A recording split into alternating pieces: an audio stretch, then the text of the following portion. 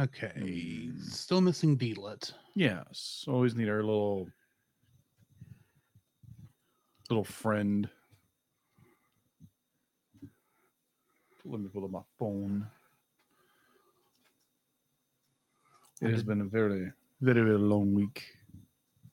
I did not. Hang on. Check. Check. Hold on. It's quiet on you. Yeah, it is. It's quite low. Check. Try it now. Check. A little bit better. Interesting. Yeah, it's weird. So I noticed you for logos, you have the culture box up there. Yeah, for when we do the culture box. True. Gotcha. Connect conversations. That's why it's there. Okay, gotcha. Just curious. It's just not up on. I don't have it on right now. Keep talking if you would. Yep. There we go. There we go. Now that's better. Okay, good.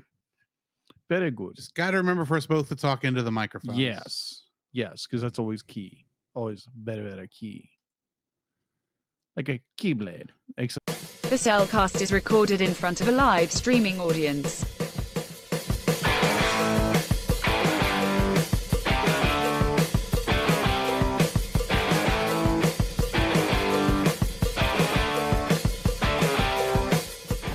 Hello and welcome to another episode of the Cellcast. Joining me today is a man who, well, he just wishes that Prototype Gaston would quit telling him ghost stories. Welcome, Jacob. Oh gosh, gives me the willies. And plus, is he a better Gaston than Gaston? I don't know. Well, we will discover that sooner or later. In the meantime, let me introduce our co-host, a man who, oh my gosh, if we can just get him over this mania for whatever it is now, it'd be great. Welcome, Drew. It's called Ultraman. That is, oh my gosh, you're not kidding. It's not really that bad. Or Power Rangers. More on that later. Once we get past the review. So, yeah. Tonight we are beginning Halloween month. Yes. Which is why you didn't hear a rapping dog in the intro. Oh my gosh, thank you. For another year. For another year. Another rapping dog. Another rapping dog. Okay. I didn't know there were two. And you didn't know about the sequel to the sequel? I'm aware of the sequel to the sequel to the sequel. Oh. But only one of these has a rapping dog in it. But anyway. So today we are jumping back to Old Disney with The Adventures of Ichabod and Mr. Toad, the final package film. If you know what that means, we'll get to that in a minute. Yes. So, yeah, are you ready to jump into the spoiler-free section of this? Yeah, let's do that. Certified fresh and spoiler-free. So I have never seen this all the way through before. Same. I have seen bits and pieces, I believe, of both of these. Mm-hmm. Probably, if I had to make a guess, either that DTV Valentine's Day special that Grandpa recorded on a bootleg VHS off Disney Channel that one time, or sing-along songs, because I can definitely see a certain Sleepy Hollow song being on that one of those tapes I had. Oh, okay. Yeah. But this is the first time I've watched the whole thing. Now, granted, I have never read either Wind in the Willows or Legend of Sleepy Hollow, nor have I seen any of the Sleepy Hollow films. So you're a little up on me on that, but I do at least know the story of the Legend of Sleepy Hollow. Yes. But what I saw in this, I actually very much enjoyed. I thought both segments were done fairly well. And it's amazing. Okay. Granted, I am comparing, like, was this 1940s, late 40s era, or is this like early 50s? 49. So, yeah, okay. I'm comparing late 49 to 80s. Yes. but the fact that this is like in the middle of like what I would consider 3 of the scariest things Disney ever did, being the earliest one, of course, being Chernabog from Fantasia. I'm trying to think of the segment name. Night on Bald Mountain. There we go. From the Night on Bald Mountain segment of Fantasia to, of course, this in the middle of it, and then later on in the 80s when you get to Black Cauldron. Oh my god. The ending. We'll just say the ending. Yes. Of that one. And I think I mean this was such well done for this time period. Granted, you can tell both of these feel like they were, I mean, you could tell this is when Disney was trying to save money. Yeah. Because so much stuff had gone, to the war effort. And this was like one of the last thing, like I said, this is the last of the package films. Basically, between Fantasia and this, they did not do a full feature presentation with just one story. Yeah. This is the last one of those, and I'm frankly, I think the reason this is the last one of those is because this was the last one they were working on before they started whatever the next film after this was, which I don't remember. Bambi, yeah. I mean, was Bambi after this, or was Bambi before this? You don't have to look. You have to look for them. Give me a minute. I in my mind, Bambi was like before Fantasia. Yeah, we'll check in that in a minute. But yeah, I thought this was done very well. It does, like I was trying to get to, it does have the silly symphony vibe to it, because the animation quality is about on that level, not what I think of when it comes to a full like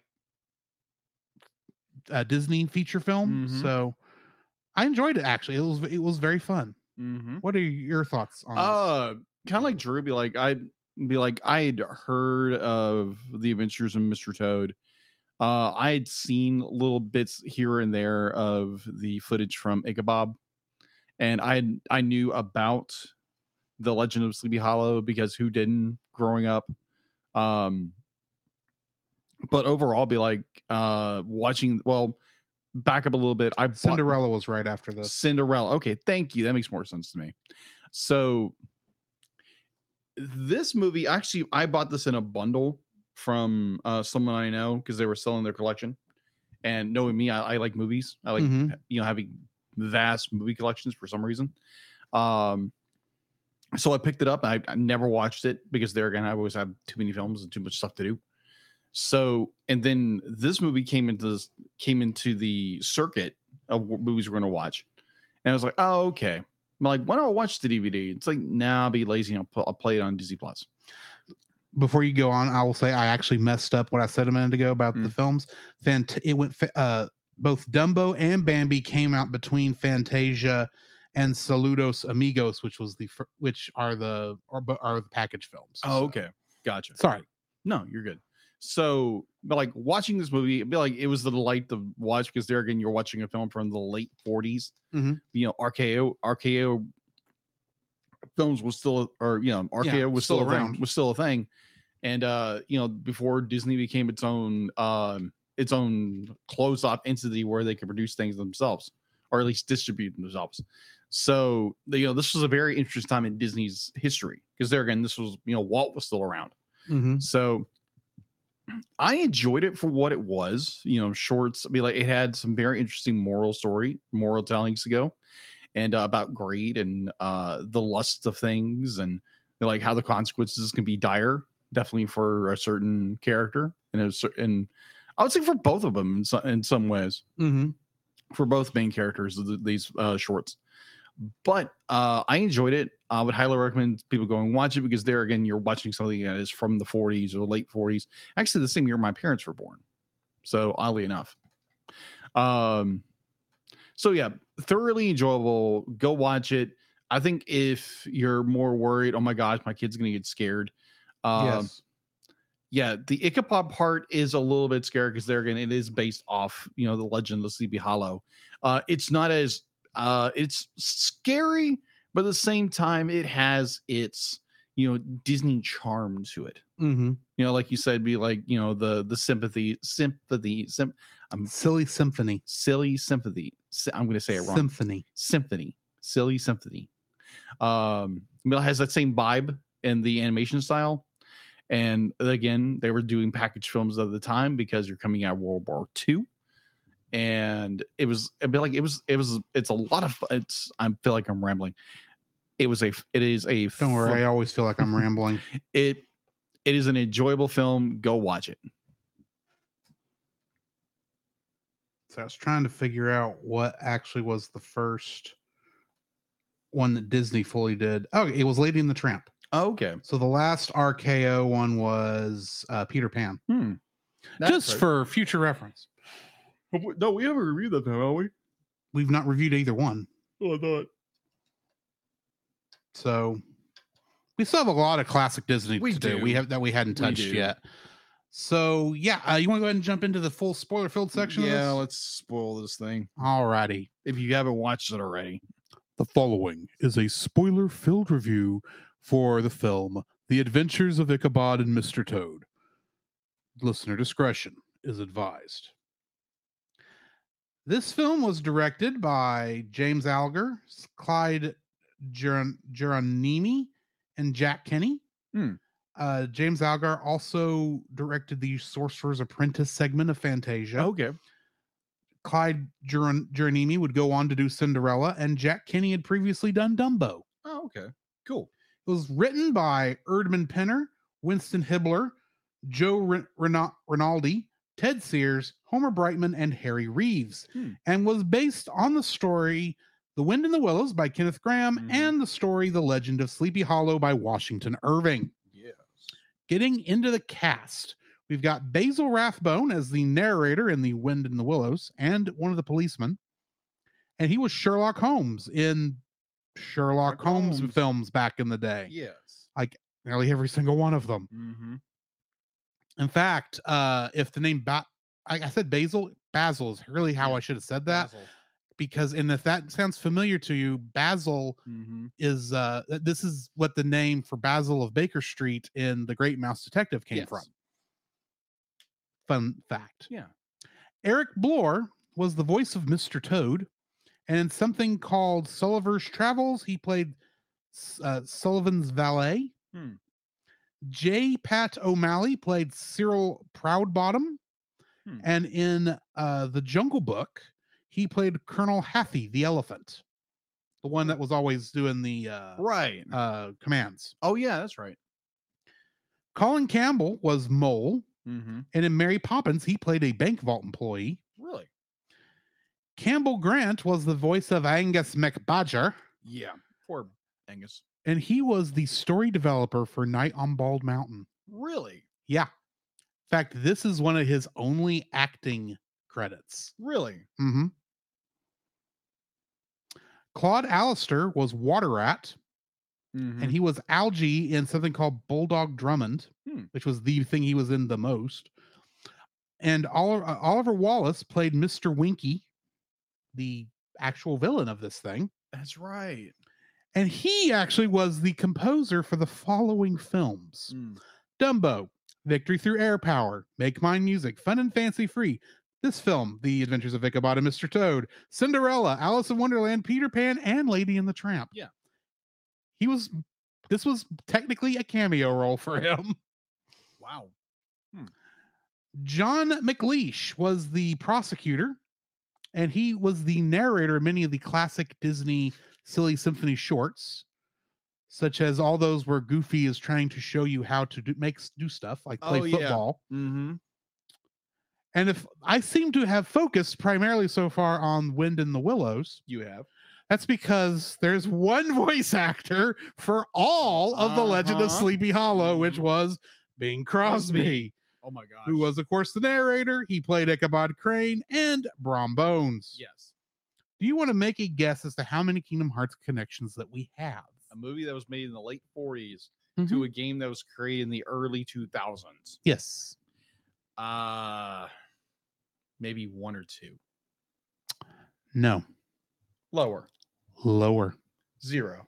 Zero. Okay, I was like, maybe they use archive footage for this character or this character. Well, you are wise to think there may have been one or two. Yeah. Because there is a voice actress in Kingdom Hearts 1 who reprises her roles from this era. Okay. That's all I'm going to say. Oh, right.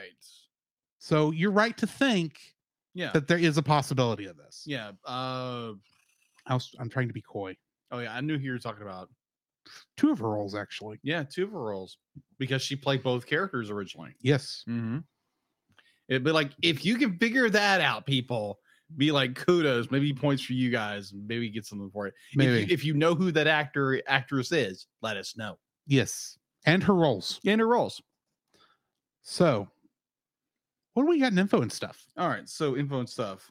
IMDb, it has a 6.9 out of 10. It is available to watch on Disney Plus. It's produced by Walt Disney Productions, distributed by RKO Radio Pictures.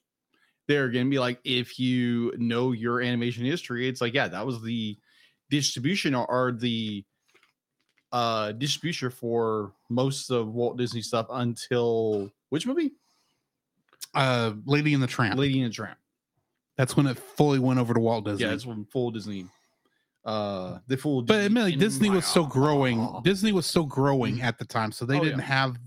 They were lucky to be a producer at the time, not necessarily a distributor. That is true. All right. And it would be around this time RKO was starting to slowly transition to being a rights holder. Yes. Release date was October 5th, 1949. Same year as the same year my parents were born. Around almost the exact same time period. Let me see. Theatrical release. The film grossed over $1.2 million in domestic rentals in the United States and Canada.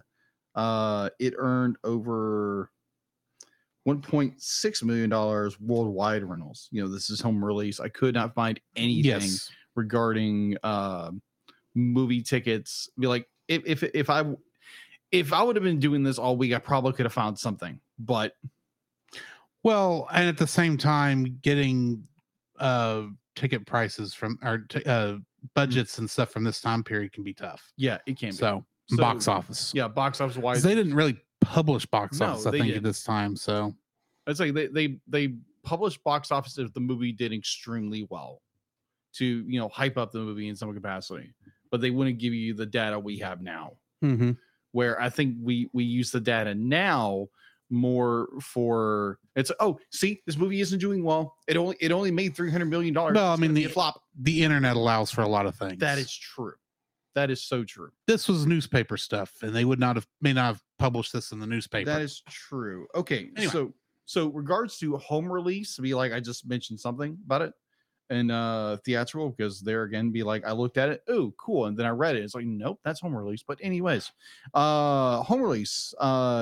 The Mr. Toad segment of The Adventures of Ichabod and Mr. Toad was first screened on television in edited form as a part of an inaugural season at Disneyland anthology series on February 2nd, 1955, under the title The Wind of the Willows. Mm-hmm. It was paired with an edited version of Disney's A Reluctant Dragon on October 26th, 1955. Under the title Legend of Sleepy Hollow, notably for this airing, Sleepy Hollow and its supplement reruns, a new 14-minute animated prologue was added, recounting the life of Washington Irving, the story's author. Then the prologue has never been released on home video. The Legend of Sleepy Hollow was released on its own to theaters as a 33-minute featurette in 1963. This was the same edit presented on the Disneyland television series, minus the 14-minute prologue and the Walt Disney live action host segment. In 1976, the Wind of the Willows segment of the original film was re-released in theaters under the title The Madcap Adventures of Mr. Toad to accompany Disney's feature film Hot Lead and Cold Feet. The Legend of Sleepy Hollow was subsequently television. Subsequently. No, that's the wrong word. Had a syndication television airing. Syndicated. Okay. Yeah, syndicate. I'm probably butchering the word. I apologize.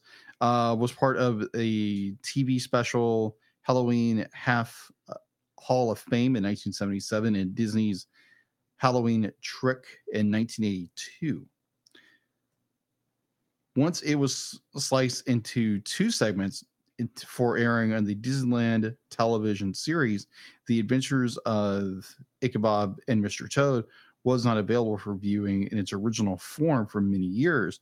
Therefore, but it was instead screened as two individual items.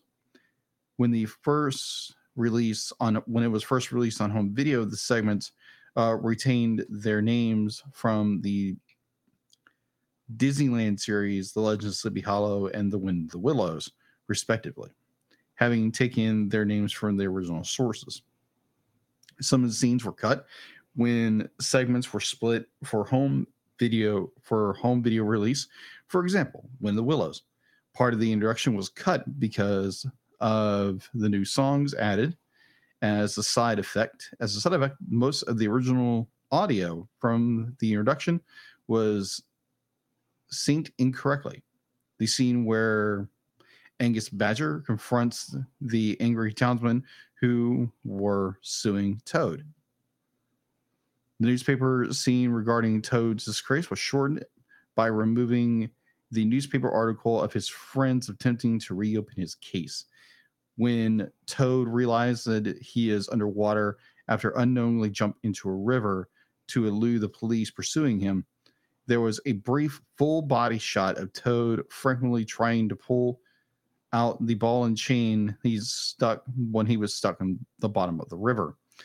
Regarding The Legend of Sleepy Hollow, the only thing that was cut was the introduction. So The Adventures of Ichabod and Mr. Toad received its first complete home video release in the UK in 1991, in the US in 1992, when it was released by Walt Disney Home Entertainment on VHS and Laserdisc. It was let's see, the complete release on VHS followed in 1999 as the last title on the Walt Disney Masterpiece Collection Series. In 2000, it appeared on DVD for the first time as part of the Walt Disney Gold Classic Collection line. In the 1963 theatrical version, The Legend of Sleepy Hollow was released on VHS in 1982, 1990, 1994. The 1978 version of The Wind of Willows was released on VHS in 1982, 1988, and 1996. The same version of Wind of the Willows was issued on DVD for the first time in 2009 as a part of a 5-volume of Disney Animated Collections classic film shorts series. Both had been released to film simultaneously in the United States in the early 80s in white clamshell releases, even though Fun and Fancy Time had been released in its entirety around the same time. The Adventures of Ichabod and Mr. Toad were released for the first time on DVD, Blu-ray, HD, digital HD in a 2-film collection with Fun and Fancy Free in 2014. It was also released as solely on Blu-ray, DVD, and digital copy combo, and a standalone DVD, which was exclusive to Walmart. The film was released to stream on Disney Plus when the streaming service launched on November 12th, 2019. And as far as I understand, there is no sequels to this. That is all I have for info and stuff. All right. Getting into the summary. The first segment is based on the 1908 novel by Kenneth Grahame. Mhm. The scene takes place in London, England, UK, between June 10th, 1907 and January 1st, 1908. The protagonist, J. Thaddeus Toad Esquire, is introduced as the story's one disturbing element, an incurable adventurer who never counted the cost. Although he is the wealthy owner of the Toad Hall estates, Toad's adventures and positive mania for various fads have brought him to the brink of bankruptcy. No.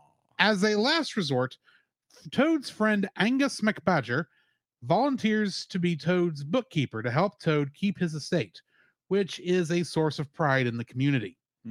One summer day, McBadger asks Toad's best friends Ratty, a water rat, and Moley, a mole, to persuade Toad to give up his latest mania of recklessly driving about the countryside in a horse and gypsy cart, which is accumulating a great deal of financial liability in damaged property. Ratty and Moley confront Toad, but they are unable to change his mind. Toad then sees a motor car for the first time and becomes entranced by the new car, having been taken over by motor mania. To keep Toad out of trouble and protect Toad Hall, Ratty and Moley lock him in his bed chambers. However, Toad breaks free and is later arrested, getting charged with car theft. At his trial, Toad represents himself, always a foolish maneuver, and calls his horse Cyril as his first witness. Cyril testifies that the car which Toad was accused of taking had been stolen by a gang of weasels. Tony had entered a tavern where the car parked and offered to buy the car from the gang. However, since Toad had no money, he instead offered to trade Toad Hall for the car. The prosecutor and judge showed disbelief toward the statement. So Toad then calls the bartender, Mr. Winky, as a witness. However, when told by Toad to explain what actually happened, Winky claims instead that Toad had tried to sell him the stolen car. Toad is found guilty on the spot and sentenced to 20 years in the Tower of London. As months pass by, Toad's friends make every effort to appeal his case, but to no avail. Then, on Christmas Eve, Cyril visits Toad in disguise as his grandmother and helps him escape by giving him a secondary disguise of his own. Toad runs to a railway station and hijacks an engine, as aka a locomotive, and drives out of the station heading towards the riverbank without getting caught by the police, riding another engine. Coming to Ratty's house, just then, McBadger visits Ratty and Moley to tell them that he discovered that Winky is the leader of the Weasel Gang, who have taken over Toad Hall, proving that Toad had indeed traded his estate for the stolen car. Winky himself is in possession of the deed, knowing that Toad is still guilty in the eyes of the law, and the deed bearing his and Winky's signature would prove Toad's innocence. The quartet sneak into Toad Hall and narrowly manage to steal the deed back, following a chase around the estate. The short then ends on New Year's Day with Toad exonerated and regaining his house, while it's implied that Winky and the gang have been arrested. As McBadger, Ratty, and Moley celebrate the new year with a toast to Toad, who they believe has completely reformed, Toad and Cyril recklessly fly past on a 1903 Wright Flyer. Toad has not truly reformed and developed now a mania for planes. Our second segment is about Ichabod Toad arriving in Sleepy Hollow, a small village outside Tarrytown. Wait a minute. Ichabod Toad? Sorry, Ichabod Crane. There we go. Why not Ichabod Toad? That would work. Ichabod Crane arriving in Sleepy Hollow, New York, a small village outside Tarrytown that is renowned for its ghostly hauntings, to be the town's new schoolmaster. Despite his odd behavior, appearance, and effeminate mannerisms, Ichabod soon wins the heart of the village's women and forms good friendships with his students. Brom Bones, the roguish town hero and bully, does his best to pull some pranks on Ichabod.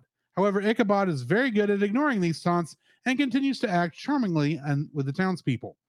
One day, Ichabod meets and falls in love with a young Dutch woman named Katrina, the beautiful daughter of the wealthy Baltus Van Tessel and Brom's unofficial fiancée. Despite being obsessed with Katrina's beauty, Ichabod mainly desires to take the family money for himself. Brom, who has never been challenged before, proceeds to compete badly and unfairly with the schoolmaster, but Ichabod wins Katrina over at every opportunity. Intrigued by this, Katrina uses Ichabod to tease Brom, making him jealous and angry. The two rivals are invited to the Van Tassel Halloween party. Brom manically attempts to get Ichabod to dance with a new woman instead of Katrina, and later attempts to have him fall through a cellar door. Mhm. Both attempts backfire. While both men dine, Brom catches Ichabod accidentally knocking a salt shaker over and nervously tossing salt over his shoulder.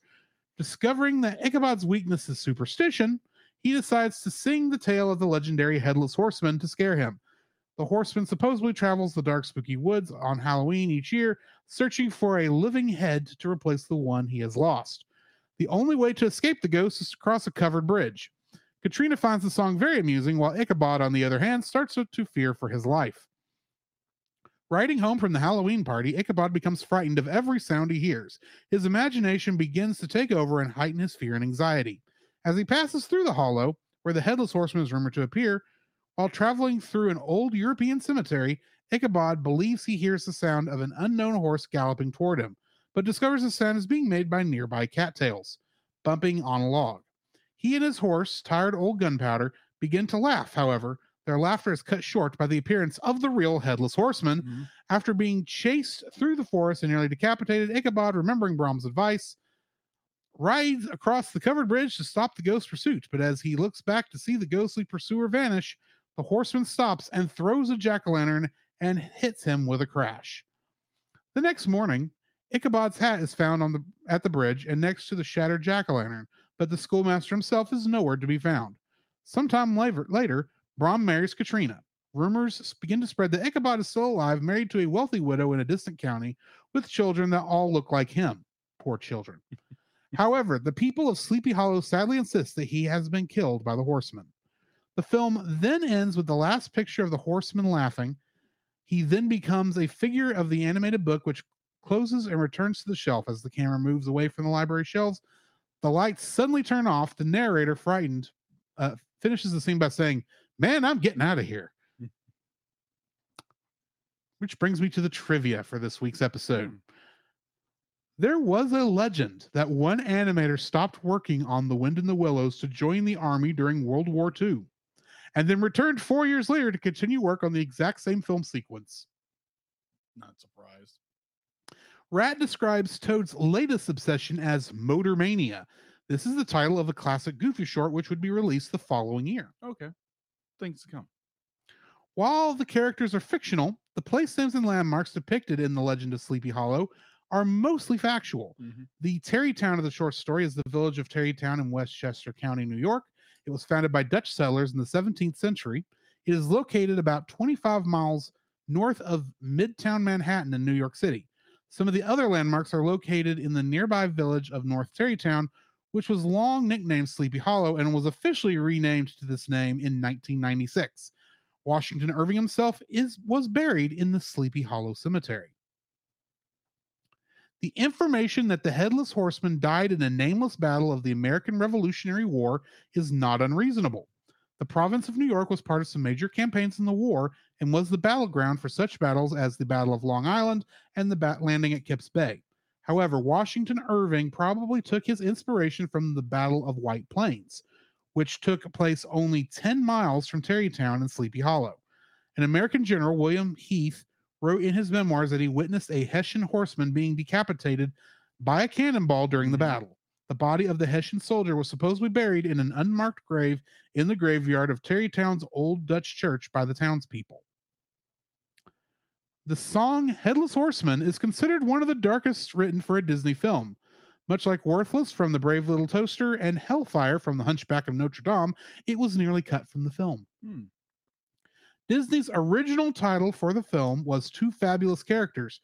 Apparently, the only reason these two stories are linked together is the fact that the main characters are both prone to disaster. Makes sense.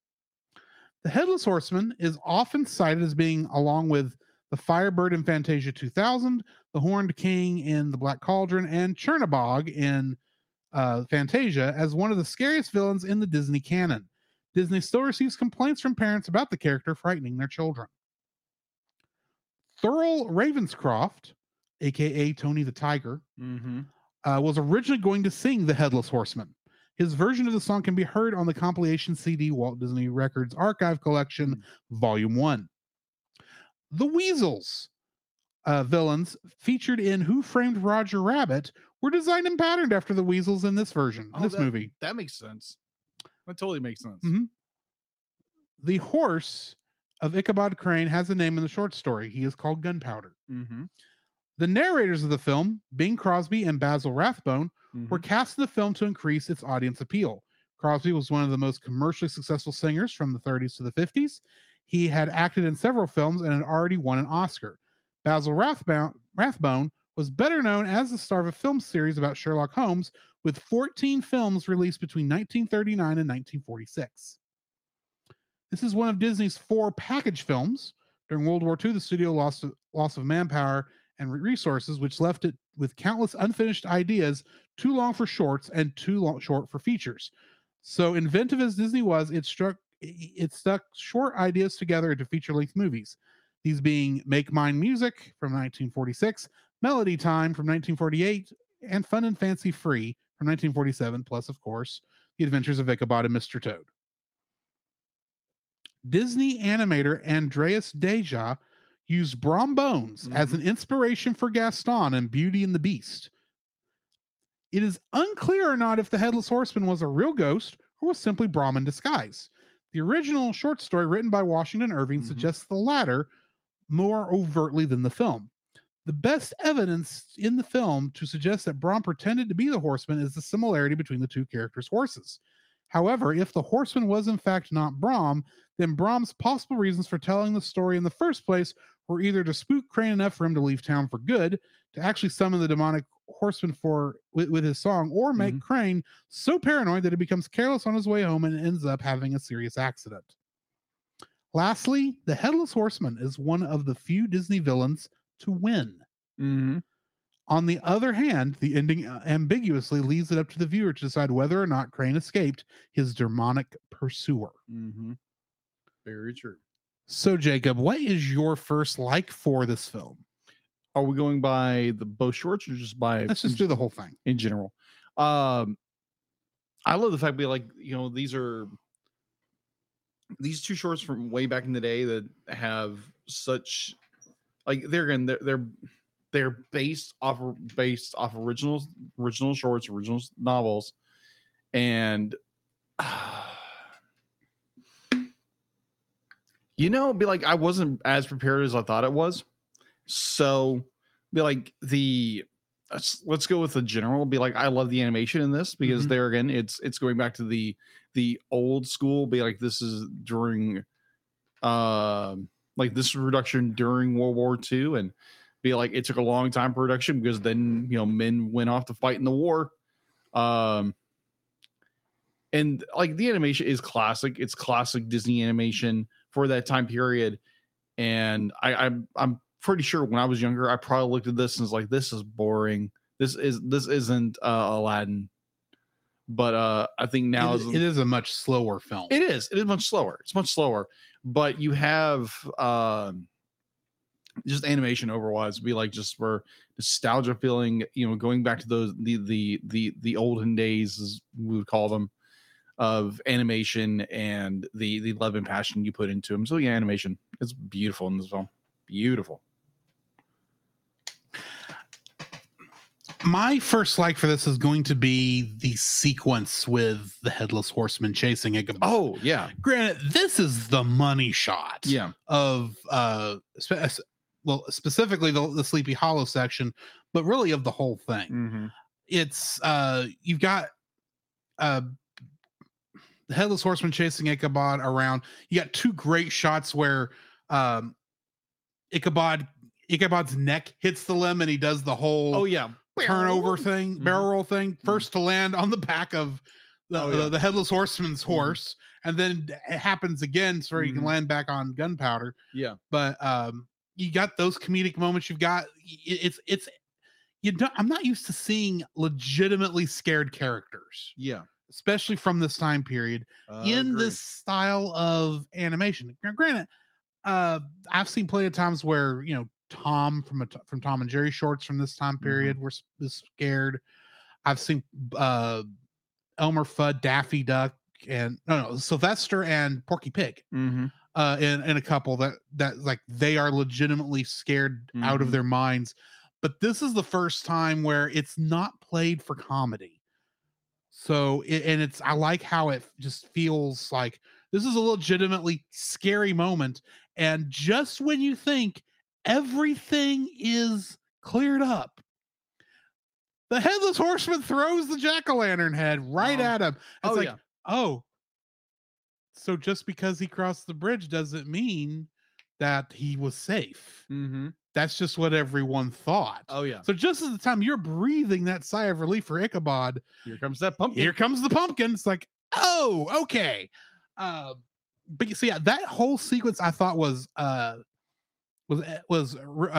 animated and planned out perfectly, Yeah. scripted out, storyboarded Mhm. out perfectly. It was great to the point where it starts off just slowly, building up to it's like because you hear the Mhm. creakiness, you hear the quote unquote hoof beats of the cattails hitting the log. Mhm. And I kind of knew that's what was going to happen because it was Yeah.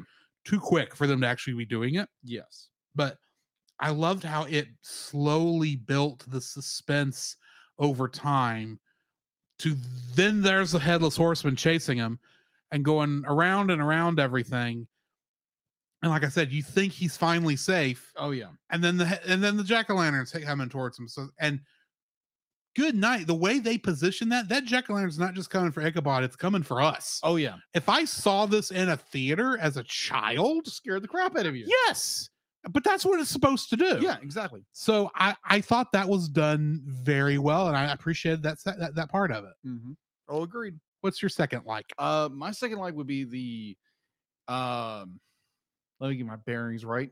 The moral of the stories, but like you have the fantastic Mr. Toad and his mania of wanting the latest and greatest of like whatever's going on, and the perils he puts himself into, and his friends, and the fact to be like, okay, so just for clarification here. So when they realize that, oh yeah, the bad guy actually does have the deed, Mm-hmm. and I remember correctly, be like, he does claim that Toad sold him the deed, right?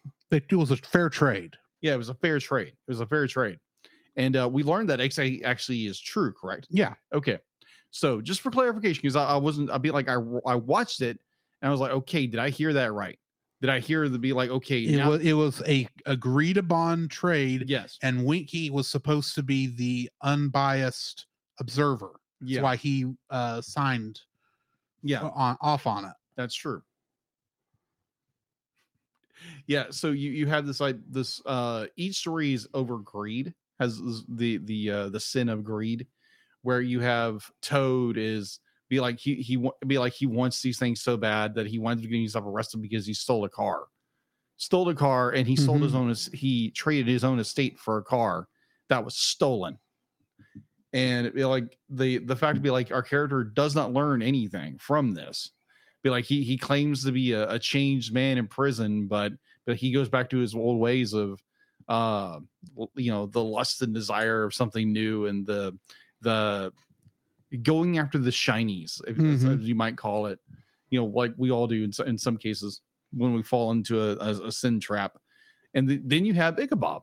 Ichabod, who is a man who is looking to raise his stature in the country, in his town. Be like he's not content with being the schoolmaster. He wants wealth. He wants power, and he's looking for any means in order to do that. And the way he looks at poor, what is her name? Katrina. Yeah, Katrina. Be like he looks at Katrina as more of an object, rather than be like loving her and caring for her, because he sees everything that her father's estate can give him, and he's literally just using Katrina for his own good. And it winds up, if you want to believe the story, the folk tales from the town of Sleepy Hollow are the not the legend. Sorry, let me back up a second. If you want to believe that Ichabod actually did survive, and go on and be like, apparently he did the exact same thing somewhere else.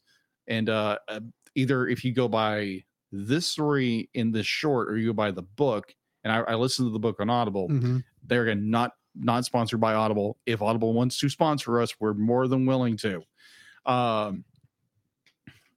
So in the short story, it's told that Ichabod moved away, further away, probably another state, and became he ran for governor, and now he ran for governor. He's a governor of the state.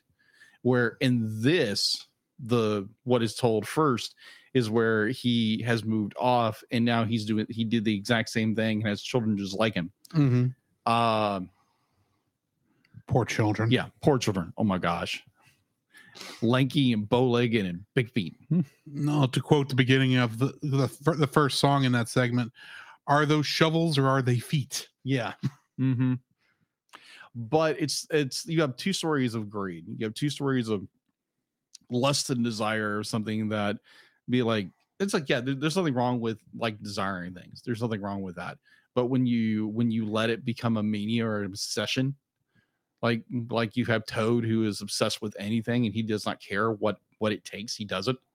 And they're going to be like, that's the draw of power, the draw of money, and what greed can do to you. They're going to not be like that money is corruptive, but the lust of money can do, as in scripture says. Oh, the quote actually is, thank you.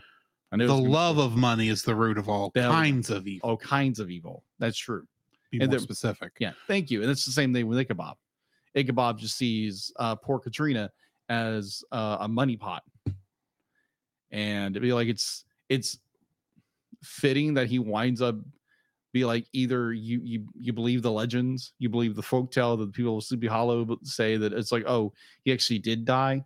And actually, fun fact, in the book, actually, when they speak of Braun, be like, he wanted to marry Katrina, but like whenever they would talk about Ichabod, he would laugh maniacally, and he would be like, and so it became a legend that be like he was the headless horseman, and he's the one who killed Ichabod.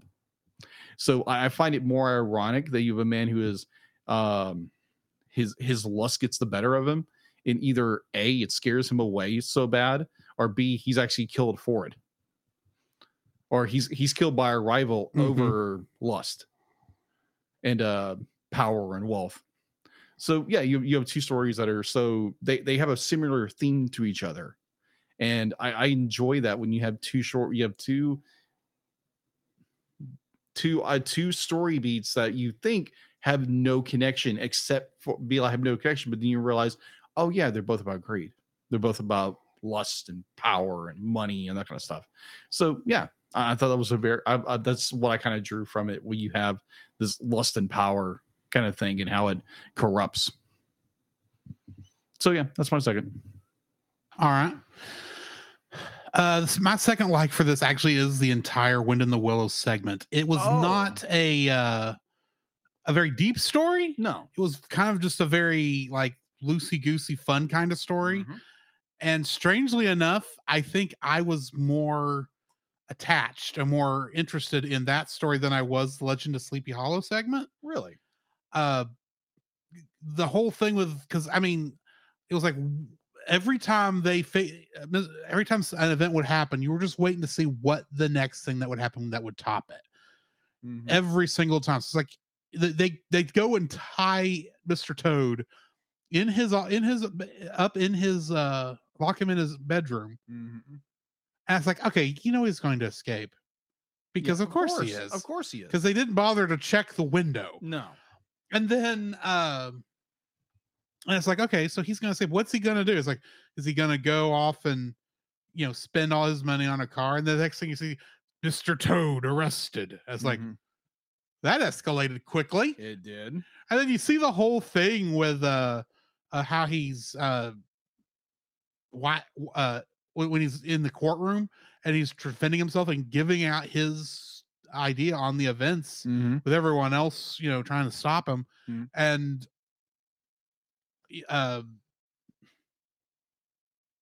and I was legitimately kind of a bit surprised when Mr. Winky actually turned out to be The villain? the villain. Yeah. I just thought he was just a bartender. I didn't think Mhm. nothing of it. Oh, yeah. Because I mean, yes, he had an original character design, but nearly every character that showed up in this, besides the various weasels, had a unique character design. Mhm. I say that because all the weasels shared the same character design. True. But so and then you get to him being locked up in the Tower of London for around Christmas time, and then he escapes on a locomotive, and I'm going, you stole a locomotive. Yeah, you did. They, no matter where you stop, they know where you're going to be. Mm-hmm. They just have to. It's like, surely this is not going to turn into a wild. Oh, it is a wild train race thing. They're following him on another locomotive that just happened to be ready to go. Mm-hmm. Okay, that's weird, Yeah. but I'm here for it. Let's see where this is going. Exactly. And then they kill Mr. Toad. That's what it comes down to. Oh, yeah, I love that scene. He gets thrown into the river. He throws himself into into the river, and he can't swim because he's a toad. Toads don't. They only part of their amphibious life they spend in the water is when they're a tadpole. The rest of the time they are on land and try to stay away from water. It's the frogs that stay in the water all the time. So of course he's going to drown, and they stay there so long that I thought, wow, this is ending in a very dark place. Mm-hmm. I knew the Sleepy Hollow segment was going to be dark, but I wasn't expecting this one to be that dark. Right. And all of a sudden there he is on Christmas Eve standing at Rat and Mole's front door. It's like, and I'm sitting there going, how did you survive? You were drowning underwater with no way to get to the surface. Yeah, you were literally chained to the bottom. How did you survive? We never find out. This is plot armor. It's not important. Yeah. So very weak plot armor.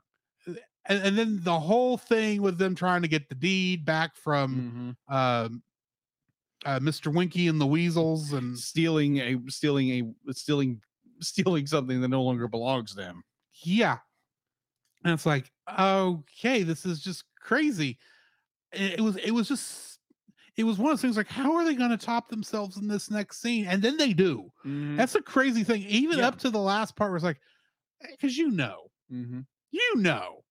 at the end of this, when Mr. Toad's claiming, I am a reformed toad. Oh, yeah. I will never follow one of these manias again. Yeah. First off, they already told the narrator earlier told us how that never happens. Yeah. Because back in the Tower of London, he said he would be a reformed toad. And then he got the mania of wanting to be free. Yeah. So yeah, there's no reform for Mr. Toad. No, the way this story seems to go. And so they when it's at the very end, it's like they have to top this somehow. They can't end it on this note. What on earth is he going to see that he's going to go crazy for? Of course, an airplane in Britain at the wrong time of history. It somehow made its way over there. And of course, who's flying the plane? The horse and the toad. Of course. Wow. So yeah.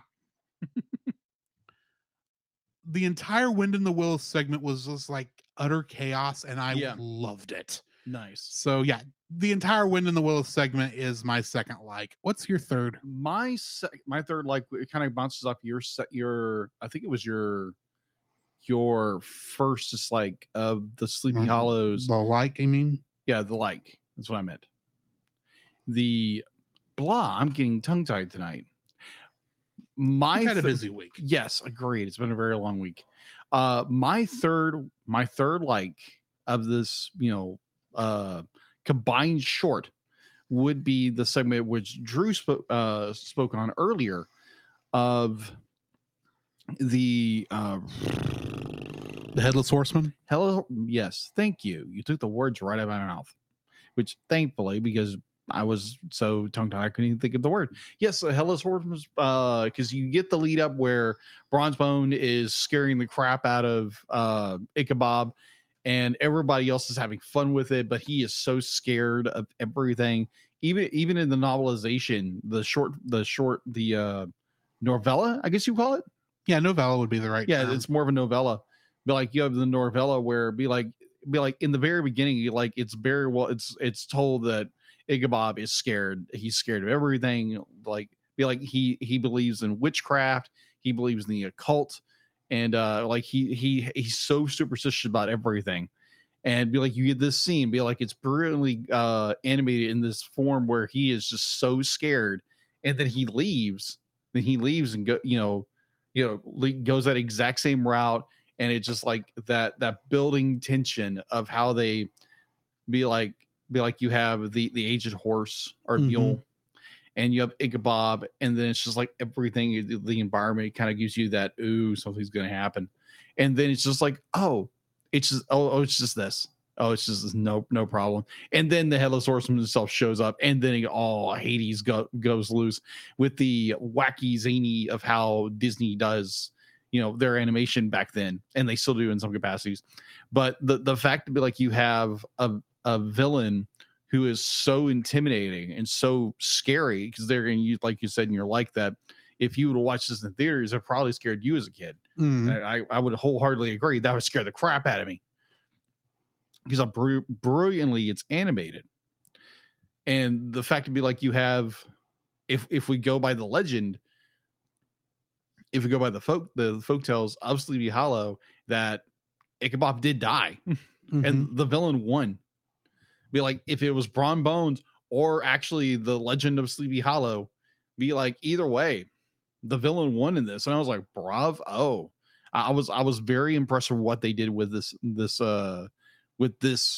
short and the novella. I was like, wow, they actually killed the main character off. And I think you had to come in, let's just say that. Yeah. But yeah, I definitely the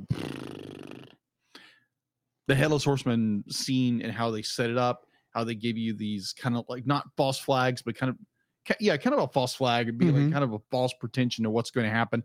But they really crank it up, and animation wise and storytelling wise, and just how they use the Disney humor in a way to make it funny, but at the same time they cranked it up with that horror aspect. And I really enjoyed that. So yeah, the Headless Horseman ride. So dislikes. I still have a like. Oh yeah, that's right. Never mind. You forgot that you went first, didn't you? No, I was so excited to just be like get through it when I go to the thirds. But yes, go ahead. It's my third like actually is the Headless Horseman song. Oh, okay. This is such a juxtaposition that works because it's telling this story of the Headless Horseman, which is supposed to be like scary events, but because it's being told by someone who is obviously not actually scared of the thing, and it's being told to a group of people who are just finding it a funny little story, and they might act scared, but they're really not. And then seeing that all that going on with Ichabod, Ichabod's reactions, taking the whole thing so seriously. Yes. That point where they get to the first chorus and Brahm has plucked a hair from Ichabod's head and doing the hip hip and the clippity clop, and he's slowly cutting the hair down, and you see the look of fear on Ichabod's face. And it's like, so oh wow, that's so good.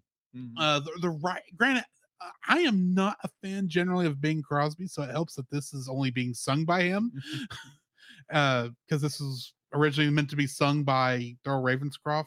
He also Thurl also sang "You're a Mean One, Mr. Grinch," right? And in what is the name of that ride at Disneyland and Disney World?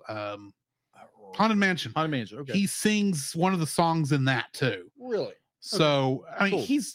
he is who Disney went to when he needed a scary song to go to, and obviously others knew to do it also. Yeah. So I want to go find the Thurl Ravenscroft version of this song, because I suspect it's a little darker in a way. Yeah. Because this is Bing Crosby. He's just going hip hip and the clippity clop. I'm thinking Thurl Ravenscroft's gonna be hip hip and the clippity clop.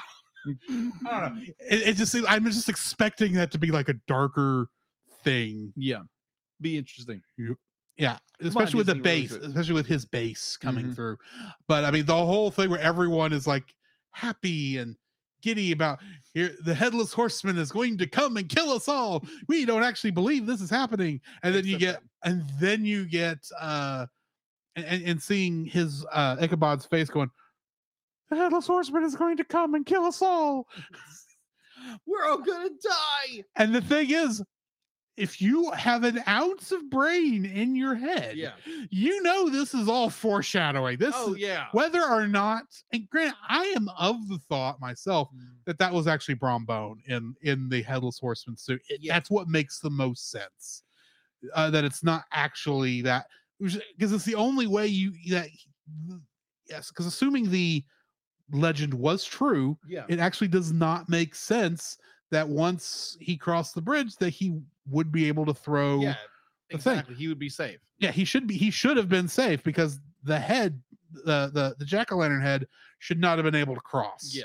So I'm of the thought it was Brom that was actually the one in there, but I love how they don't tell you. Yeah. They give you both endings. It's like, pick the one you want. Yeah. We're not going to tell you which one it is. Yeah, what is your reading? Yeah. Right. So but the song leading up to this, like, because it's just Brom trying to scare the living crap. It's his greatest what do you call that? Prank. It's his greatest prank he's pulled on Ichabod yet. And it's the one that's going to get him the girl. Yeah. Which is brilliant in my mind. I can understand exactly why when they were making Beauty and the Beast, they based Gaston on this guy. Yeah. Because oh man. So yeah. I enjoy the Headless Horseman song. Okay. It's a fun little song that is, if they were doing it today, they would have played up the scare factor in the song. It would not have been a fun song. Yeah. Because this is basically a villain song. It is. But it's unlike every other villain song. This is not like a dark or evil song. This is just like a it's like a fun little thing, and they're talking about the headless horseman's gonna come and get you in the end. So yeah, I like the Headless Horseman song. I love the fun juxtaposition of horror and fun party music. Yes. So that brings us to our dislikes. Yes. What is your first dislike? What do I actually dislike about this movie, these shorts, or this film in general? It's a nitpick. I'm not trying to say that it's like, oh my gosh, the Adventures of Mr. Toad is actually terrible. It's not. I think it's just more. It's okay. I think Toad should have. Well, there again, it's the character. Is who the character is. He's a maniac when it comes to just doing everything. And like we learned to be like, oh yeah, you sold it, so you believe trades, fair and square. And like the only thing I could think of is just like, it's like, dude, you broke out of prison to go steal something you traded fair and square. Yeah. And you put your friends in barrel and nothing is done for it. Because I kept thinking, be like, you still need to serve your time for what you have done. But no, it's kind of swept under the rug, because there again, be like, that's the whole point of the story. And I just be like, I wish Toad would have maybe finished out his sentence, and he broke into his former mansion to steal from the guy he actually traded everything for a car that they didn't own. So yeah, I'd be like, I understand where they're going with the story. I wish they would have made at least some consideration that what Toad had done, and not just be like, oh, because he stole the deed back, all is forgiven. He stole the deed from the guy he traded it fair and square with. So may I interject? Go for it. Anyway, finding the deed and showing it to them is proof that Toad's story was true. Technically, it shouldn't get him the Toad Hall back. Yeah. I think the reason he got it back was because well, technically at that point it should belong to the state. I think that is true. that should be now a crown property, and Toad should not be allowed to live in it anymore. Agreed. And I would like to say it doesn't really look like he does live in it anymore, but c'est la vie. Mm-hmm. I really feel sorry for Toad's progenitors. Yes. Oh my gosh. Everything they had was wasted when it came to him. Agreed. So yeah, that's my first. It's like it's more like Toad doesn't like I understand that's the plot what they were going with, but I really wish they would have be like, yeah, Toad, you still have to serve your time. Be like, yeah, this was okay, but then you be like, you're still in trouble. But it's like, oh yeah, everything's forgiven because he stole back his own deed. He stole back the deed he traded. But nuance. It's a minor nitpick. What is your first dislike, if you have any dislikes? My first dislike is actually I can tell you I am not a fan of the package movie. Fair enough. Because here's the thing. I enjoyed both, but they are, in terms of tone, they are entirely different. One is a madcap adventure where you never know what chaos is going to happen in one, and the other one is a dark horror story, and you can tell that these were produced separately and then edited together, because all but one member of the cast list for this combined film is in one half of the short, and the other one is just one person for most of the parts in the other short. So it would have been, I know this would not have made sense, but if you did not know what you were getting into when you plugged this in, especially on, I know some of the covers, they actually have Ichabod and Mr. Toad like on the same horse running from the Headless Horseman. And you're going, that scene never occurs in this film because it's two different continents. They never meet each other. I knew that was not going to happen because I knew what these were going into it, but at the same time, it gives. And I know this is the only way we can get a lot of these things out when we don't have the resources or manpower to get all these other films out. But man, it is so weird the way this goes, because you can see the cut where between the two films. Yeah. Like, if there's a commercial break, here's where you put it. Yeah. Granted, I watch on Disney Plus with commercials, and guess where one place they didn't put a commercial? Yeah. Right there. And you can tell it's like Basil and Bing were not in. There was no thought process to make the connection. Yeah. I would have been funnier to me if they had Basil Rathbone and Bing Crosby actually debate these characters between these segments. Granted, that'd probably be a little bit more, and they just needed these as introductions to these to kind of move you. But I mean, yeah, we both say that this has a connection. These two are connected by showing characters who are driven by greed and lusts and source, and how they end up having to pay for their sins on this earth. But at the same time, that is the only thing that connects these films. You got one half, and granted, they set it up where it's like, what is the biggest? They're talking about characters in literature, so there is no reason to think it's the same world. But in my mind, it's like, couldn't you have done something different? I mean, what if you had I don't know, maybe if you weren't using Bing and Basil, maybe you're using some other narrators who you could have actually filmed in a room full of children reading these stories, and like in a library or something. Give me something that makes this feel more like lessen the fact that this is two things that was edited into one thing. This just really feels like it's emphasizing it's two different things by having a clean split in the middle. To where one half is obviously one production, the other half is the other one, and only a couple of lines really make any connection or to help transition. And I guess in some ways they did it so it would be easily editable into 2 separate shorts like they would did later on. But I just wish there was more cohesion. Yeah. That's really what I'm getting to. It's like the lack of cohesion between the stories is just not something I liked. Okay. So Fair enough. what's your second dislike? I will hop along with your thought of the transition. I think if they would have, like you said, if they would have done more of maybe have 2 actors in a scene with children reading the book, like maybe they're arguing over the point or something like that, and make it funny, and give it more of like a continuity fluidity into the next scene, instead of obviously, oh, here's our cut.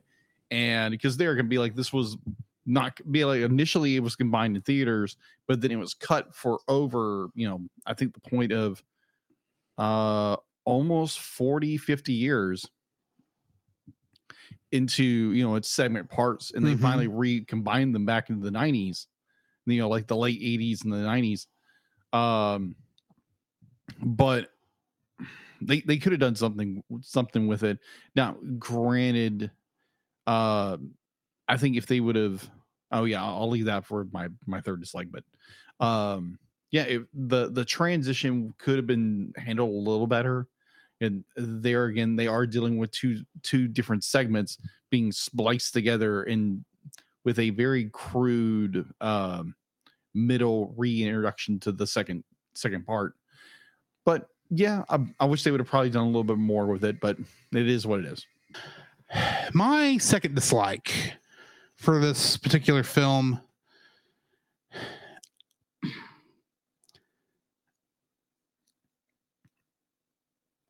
I guess it's going to be a little nitpicky, but it's that opening song for the opening credits. They've got to do something, but they just barely make the words Ichabod and Mr. Toad actually musical. Yeah. At the same time, I was like, maybe don't sing anything. Just do a quick little instrumental thing. Yeah. Because the song doesn't fit there. I don't know. It's a nitpicky thing, but it's like that song at the beginning was like, y'all didn't put much work into that. Y'all just kind of spit it out there and pray, well, we won't stay here long. We just need something to play over the opening credits. True. So I wish there was a little bit more better in that, I guess is the best way to put that. So yeah, the opening. Okay, fair enough.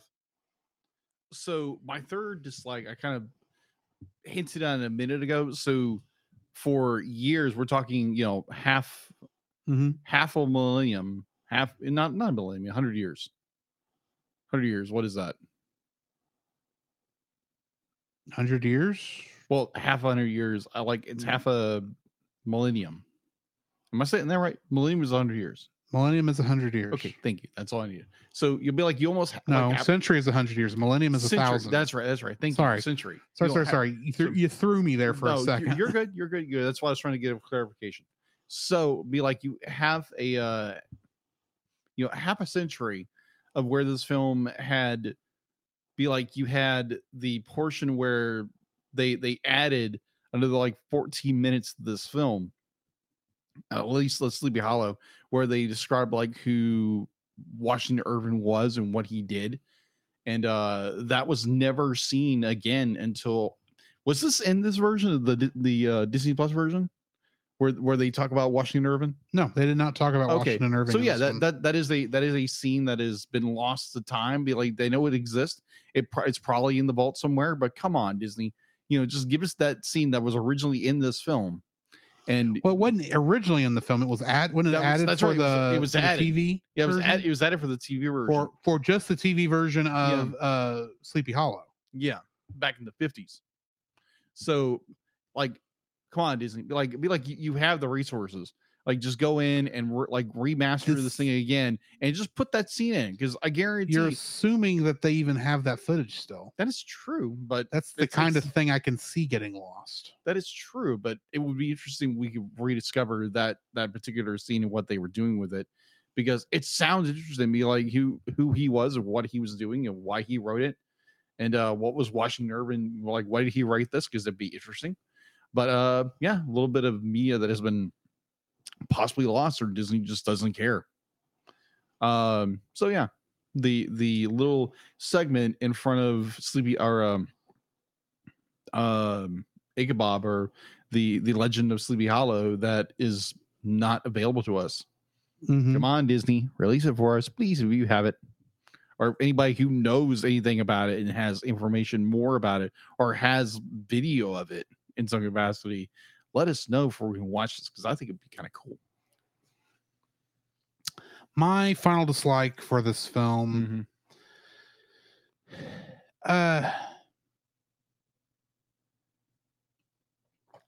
it's short. Yeah. This thing, the whole runtime for this is like barely under an hour, barely an hour. Yeah, it's under 60. So I wish it was just. I don't know. The Sleepy Hollow segment, granted, is the shorter of the two. It is. I kind of wish it was longer. I wish it had the same resources given to it story-wise that the Wind in the Willows segment had. Fair. So, I mean, give it another 10 minutes and maybe some more voice actors instead of just Bing Crosby playing every character. Yeah. That would have made that section even better, I think. Okay. Fair. Because that's one of the things I liked about the first segment is like you have all these different voices. Granted, some of these voices are literally people they took from the crew. Like one of them is an animator and the other one's the composer. Yeah. And they just had them come in and record these things like super quick. Granted, they're done very well. Yeah. But then you get to the other half and it's like, and here's a half hour or 20 minutes of Bing Crosby. Enjoy. It's like, you don't even have women playing the women. No. They don't even talk. Now, granted, there were some bits of that I love visually, like the little short girl that was so happy to be dancing with Brahm. Yeah, that was hilarious. That was hilarious. But it's like, and I don't know if voice acting from her would have been appropriate or would have worked as well. Yeah, but I wish there had been just a little more polish, maybe. Yeah, a little more investment in the product, right, than what we got. And I'm not saying what we got was bad, because I think it does a good job, but it's not as good as it could have been, I think. True. So yeah, the fact that it's they couldn't put more money into it. I really think that's what it comes down to, is that both of these they couldn't put more money into because they didn't have it. Yeah. So because they were still well, they didn't have the money and they didn't have the people to actually do it, probably. True. So yeah, that's what I'm going to go with there. Okay. For my third dislike, which means we need to rate this. Yeah. So what are you rating it? I'm so glad that we're out of bad movie month, so I can make a give a movie a good rating for once. We give this I give it a 6.5. It's good. It's one of these middle of the roads, but like Gary, again, it's the early Disney, and you're dealing with more of a musical melody kind of thing. Now, I'm using the wrong company, but whatever. You didn't even say it right. No, I didn't, because you were thinking Merry Melodies. Yes, I was thinking Merry Melodies, which is Warner Brothers. Warner Brothers. That's what I thought. But it's one of the two Warner Brothers. It's one of, yeah. But be like it's good. It's serviceable. It tells, for me, it told a good moral story to it, and both of them had that that very loose connection. And I wish they would have had a little more budget, a little more time to flesh these out a little bit more. Animation done very well for the time period. And yeah, 6.5. I'm gonna give it a 7. Okay. It is just a fun. The first half is fun. The second half, I think, is a great little horror story. Oh yeah. Like I said, I wish they were able to put a little bit more money into it, but that's just wasn't capable at this time in Disney's history. True. There's nothing really I can complain harshly about. The cohesion being the thing I think I disliked the most. So, I mean, the thing is, this is a harmless film. Agreed. It's not. I can see kids getting scared at especially near the end. And kudos for putting the scary part at the end. That's the perfect place to put it, because if you had started off with Sleepy Hollow, you kids wouldn't have made it to Wind in the Willows. No, they wouldn't have. So it's just a fun little a little fun movie you could put on, let the kids watch, and yeah, they're gonna get spooked once they get interested in it, especially at the last bit. But yeah, little childhood trauma never really hurt anybody, No, true. as long as it wasn't crazy. True. So yeah, 7. So next week we'll continue in Halloween month by reviewing Monsters University. Monsters University. We're staying with the Disney, but heading to Pixar. Yeah. For the prequel to Monsters Incorporated, which means technically we will have finished up that franchise next week. So join us for that. In the meantime, join us on the other side of the bumpers, and we will get to talking about what we've been watching and some news and a little bit of X-Men. Yeah. This podcast is a proud member of Culture Box. Whether you enjoy geeky reviews, comedy, or original fiction, you can open up the Culture Box and find something excellent for your soul. Point your web browser to culturebox.media. This week, we suggest listening to Stunning and Brave. Stunning and Brave is hosted by Chris Cowan of the Babylon Bee and Nate Henderson of Some Boring Budgeting Job, as they confess their feelings, spotlight stunning social media posts, and fabricate outrage, all while keeping you super woke and enlightened. They will make you laugh. That's right. You have no choice. Check out Stunning and Brave at stunningandbrave.net. The Cellcast would also like to thank the following patrons: Ashley and Francisco Ruiz, Book of Gaming, and PaulJPowers.com. If you want your name read on the show, enjoying some art from Jacob, or hearing uncut episodes of the podcast, please donate to us on Patreon. So, Jacob, I have a question for you. Yes. What have you been watching? What have I been watching? So, I finished 9/11 A Day in America. That was really good. It was very well done.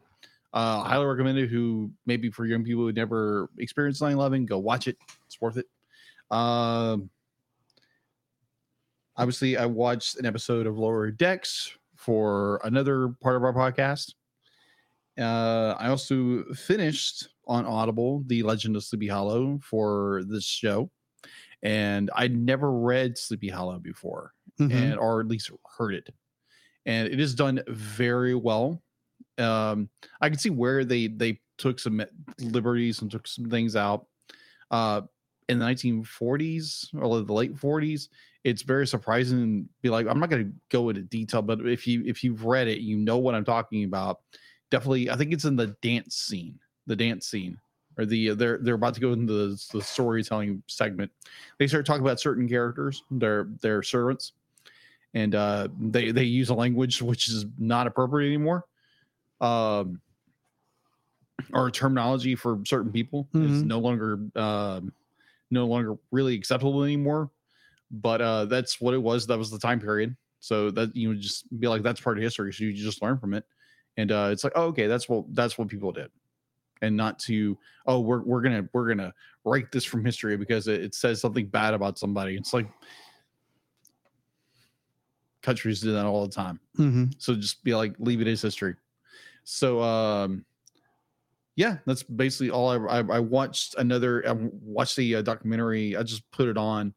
It was a Yellowstone wildlife documentary on Nat Geo on Disney Plus, and it was interesting. It was just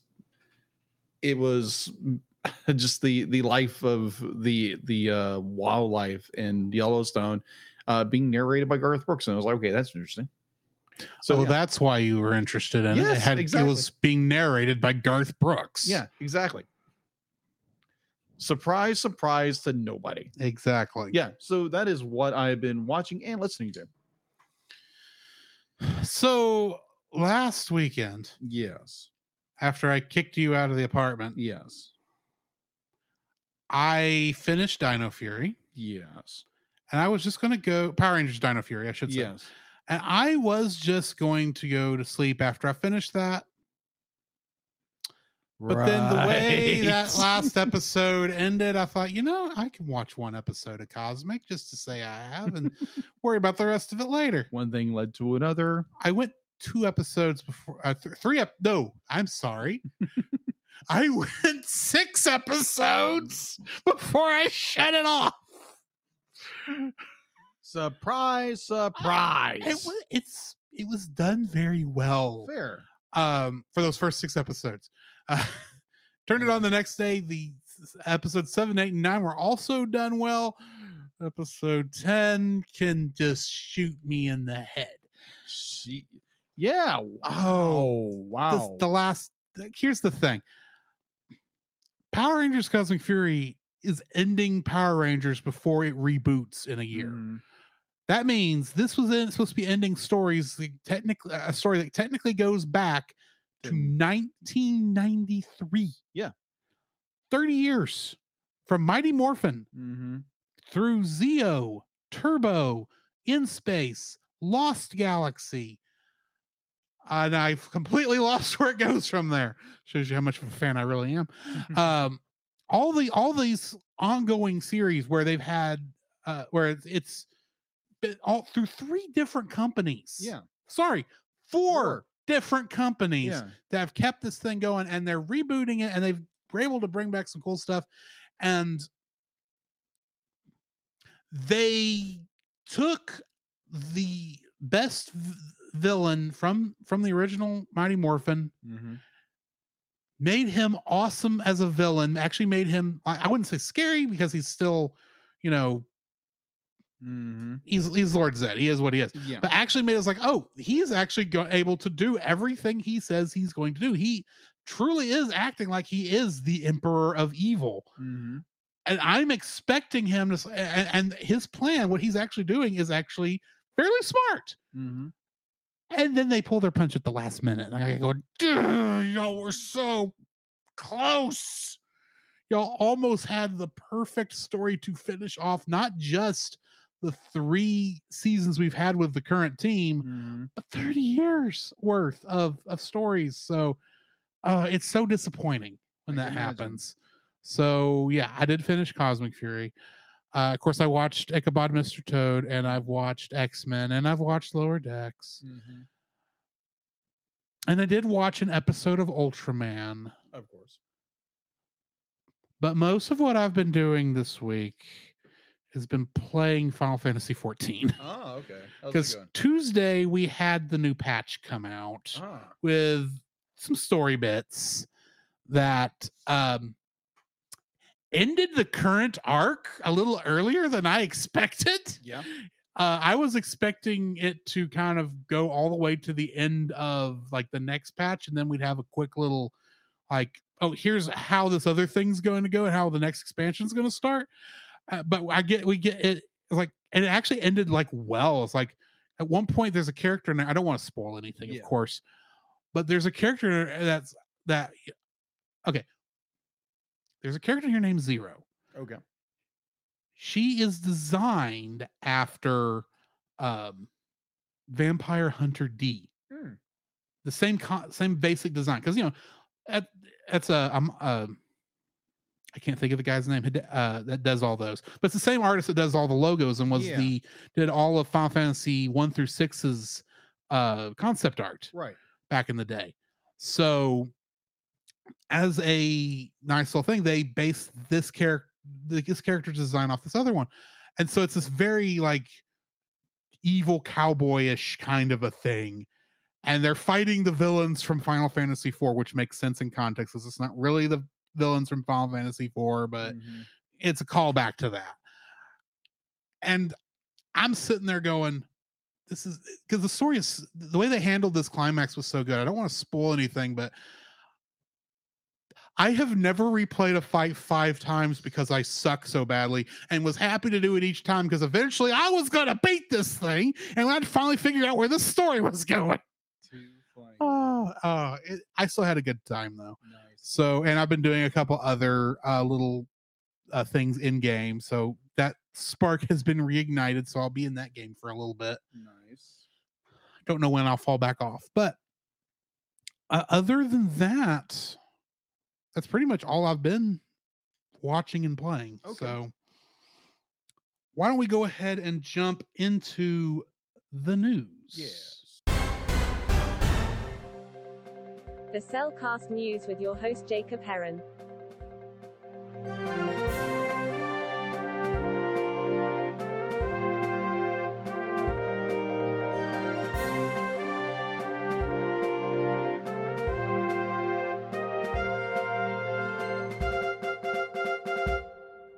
Why thank you, Deedlit, and getting into the only bit of news I can find, unless Drew has something that I missed. Not that I know of. Gotcha. Okay, so during a keynote speech at the London Film Festival, Disney's CEO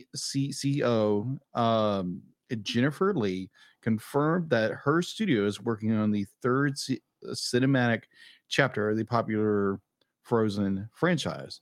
Although yes, I know they're going to drive this into the ground. Disney, you need to take the advice of one of your main characters in that franchise. Let it go. Let it go. Don't hold back your creativity anymore. You're not kidding. Do something new. This is what you're known for. Come on, Iger. Do something new. That's all I'm saying. Iger, do Not everything has to be a franchise. Yeah, exactly. Because they're doing a Toy Story 5. Why? Yeah. Why?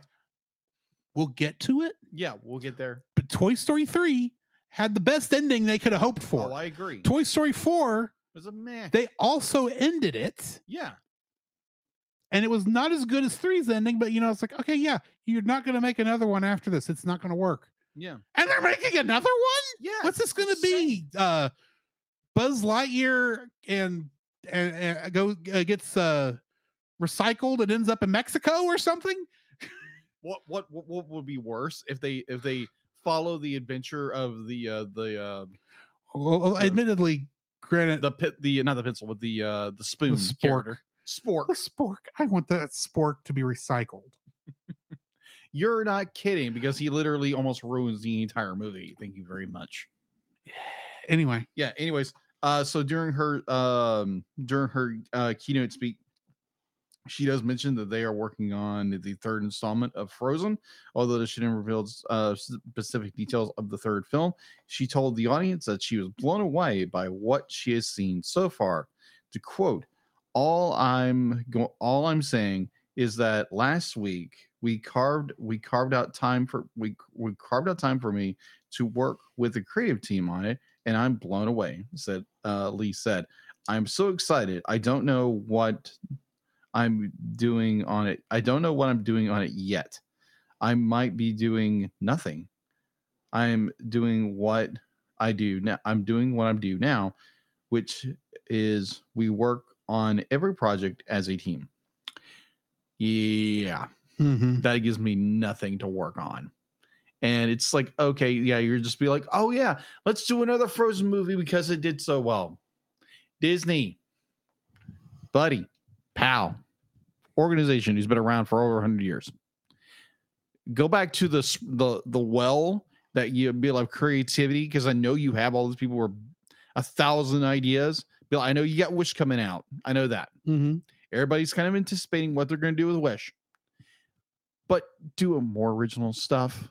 Go find a book that that Disney never tapped, or they did, or it's a project they dropped. Go do that. Don't keep just plucking from this this well that's gone dry. Like, be like, you are going to have different. You are going to have Illumination and all these other companies are going to pass you up, and no one is going to care about Disney anymore because you keep wanting to just pluck from the well that is now dry. Go in, use your creativity, use the power you have. There's so many places you could pull from. Gosh, yeah. And many of them you won't actually have to pay the creators for them because they're public domain. Yeah, exactly. Don't go back and redo movies. Don't be like, stop this nonsense of like we're doing remakes of classics. Be like, some of them were good, some are like meh, some are like, what the crap are you thinking? And then you have, they're gonna be like, Oh my gosh, just go back to the original creation, what Disney was doing. Walt Disney himself be like, go and find old classics, make them in your own, and make them good good storytelling, amazing storytelling. Not this, we're gonna make money off this cheap crap that looks good, but it's cheap crap. Here's an idea. Go make another movie based off Shakespeare that doesn't involve lions. Exactly. You can do this. Yeah, because there's tons of Shakespeare. Dude, do a legitimate Midsummer Night's Dream, and you can have Tinkerbell show up for fun. Yeah, exactly. And nobody will complain. Or here's another one. Be like, the last time Disney was really creative was with I think Zootopia. Like Zootopia, and you had Moana. Moana was Moana, good. Yeah, Moana. And then you've had some good original stories come out, but you need to get that fire back to what you had in the 90s, and just don't go back and reach back in the old well of like this new well you think is good. It's a dry well with poison in it. You're just poisoning yourself over and over, and you're just regurgitating the same water. So go back to that old well that you capped off thinking it's no longer viable, and do things better. Go back to what Disney was doing. Heck, here's a wild idea. You own 20th Century Fox. Exactly. That includes not just 20th Century Fox, but the 20th Century brand from before then, and Fox Studios from before they merged, which means you have tons of properties you own. You want to remake something that looks like you could do something good with, that most people don't remember anymore. Anastasia, anybody? I ain't even referring to that. I'm thinking of it. That'd be kind of cool. You want someone to redo Don Bluth, or just hire Don Bluth. They'll never do that. Don Bluth won't do it. No. If I'm not saying Disney will never do that. Yeah. Disney, I do see being stupid enough to think they have a chance with him. Yeah, Don won't. Don will never step foot in that mouse encrusted studio ever again. You mean Mousetrap? That too. But there's so many things that they can make. So many things. Oh my gosh. It's like Disney. Be like I said before, be like, you did amazing stuff. And everyone's just like, okay, we're tired. It's like Disney has just be like, we've got this and this and this and this, but we got to keep doing the same thing because that's what works. Iger, do better. Disney, do better. That's all I'm saying. Do better. Give us the stuff we used to be like when we were kids. Give us that. Give us good story and everything, and not trying to just dig the well back up. Go to that old well of storytelling and originality, because they did that for a while, going into 2010s, a little into the 2020s, and now we're just like, oh, let's just dig up all the old franchises, reboots, spinoffs, whatever. Stop. Do you realize they've not done one off Goldilocks and the Three Bears? No, they haven't. As he's looking through I'm looking through all this old stories. Yeah. There's Ugly Duckling. Yeah. You could do a great Ugly Duckling story. Yeah. Well, they kind of did that in Stitch, but that was still mostly an original idea. Yeah. Just going through a bunch of these. They can't do Puss in Boots because I think that technically does now belong to DreamWorks. Not completely, because legally they could. Yeah, but everyone would say you're just doing this because of DreamWorks. Yeah, Puss in Boots. Little Red Riding Hood. Yeah. Oh my gosh. They've never done Little Red Riding Hood. Yeah. You could do that and make it a great story. Yeah. Come on, Disney. Yeah. And I'm not even asking you to step out of your comfort zone. Yeah. Go back to there's got to be some old stories like, what can we do cool like this? Because guess what? When you came back when you came back with Tangled and Frozen, those are not original stories. No, they're both based off of traditional fairy tales. Now, granted, they did a lot of originality with them. They did. Because you're allowed. Exactly. Do something like that. Yeah. do something like Lion King, where most of the people who watched it didn't even realize it was based off Hamlet. True. Or was it Macbeth? Macbeth. One of the two. It's Macbeth. I didn't realize it until years later. Mhm. I don't know. Do the three little bears, but have Goldilocks be the bear and the other three be humans. Change it up. Whatever. I don't know. What would be worse than a Yeti? The Little Red Riding Hood and the three Yetis. That would be weird. Make this a kaiju film. Oh my gosh. I want to see what a true Disney animated kaiju film would look like. Besides turning red. That doesn't count. That's true. That's Pixar. It's Pixar. It's true. But anyway, there again, come on, Disney. Like you be like you. Oh my gosh, what they did to Pixar during the COVID era. Oh my gosh. And yeah, do better by Pixar, yeah, please. Come on. I know Pixar hasn't put out a lot of good stuff recently, but they're trying. They're trying. Come on. Anyway, you ready to jump into some X-Men? Yeah, I think we've gone on. Now that we've ranted. Yeah, now we've ranted, got out of our system. All right. Do better, Disney. Previously on X-Men. Meet the sulky, over bulky, kinda hulky superhero. Hot two-fisted and electrically transistored superhero. An exotically erotic Say and what? aquatic superhero. The Marvel superheroes have arrived. X-Men, X-Men, it's the day, X-Men, X-Men, come and join the league.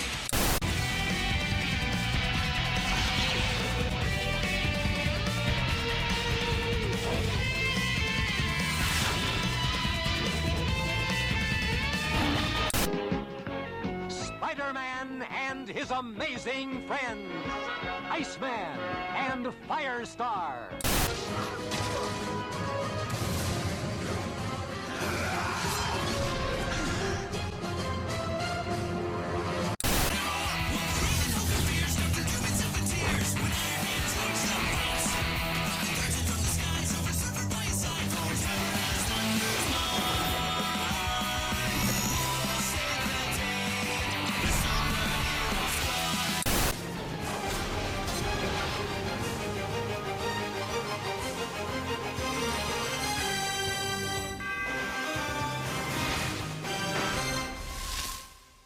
X-Men the Animated Series, Beyond Good and Evil, Parts 3 and 4.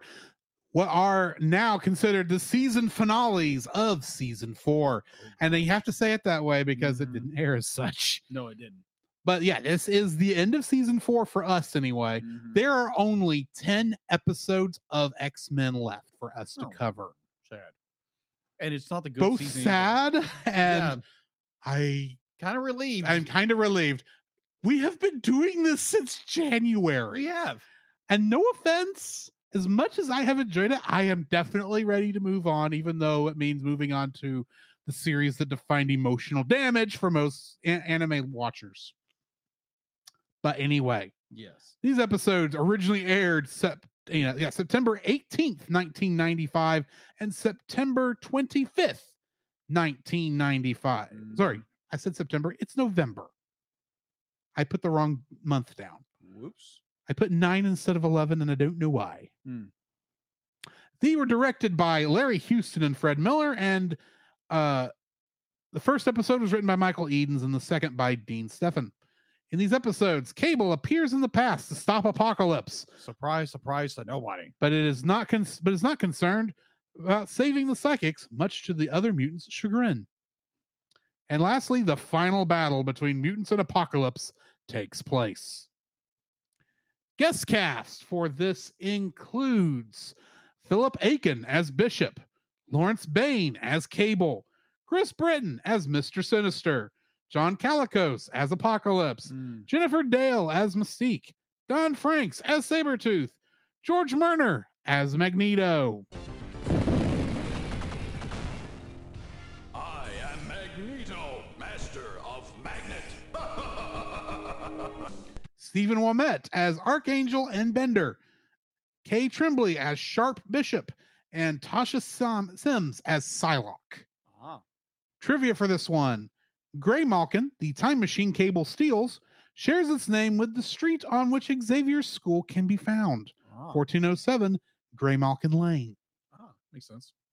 Part 4 features the final appearances in the show of Cable, Bishop, Shard, Archangel, Psylocke, and the Nasty Boys. Okay, so I know we mentioned that before when we like this would be the last time we see this character. And then they showed pop up in the again. very next episode. Exactly. The remaining episodes are in the same order, both on Disney Plus and on here. Okay. So the trivia here might actually be completely correct. Okay.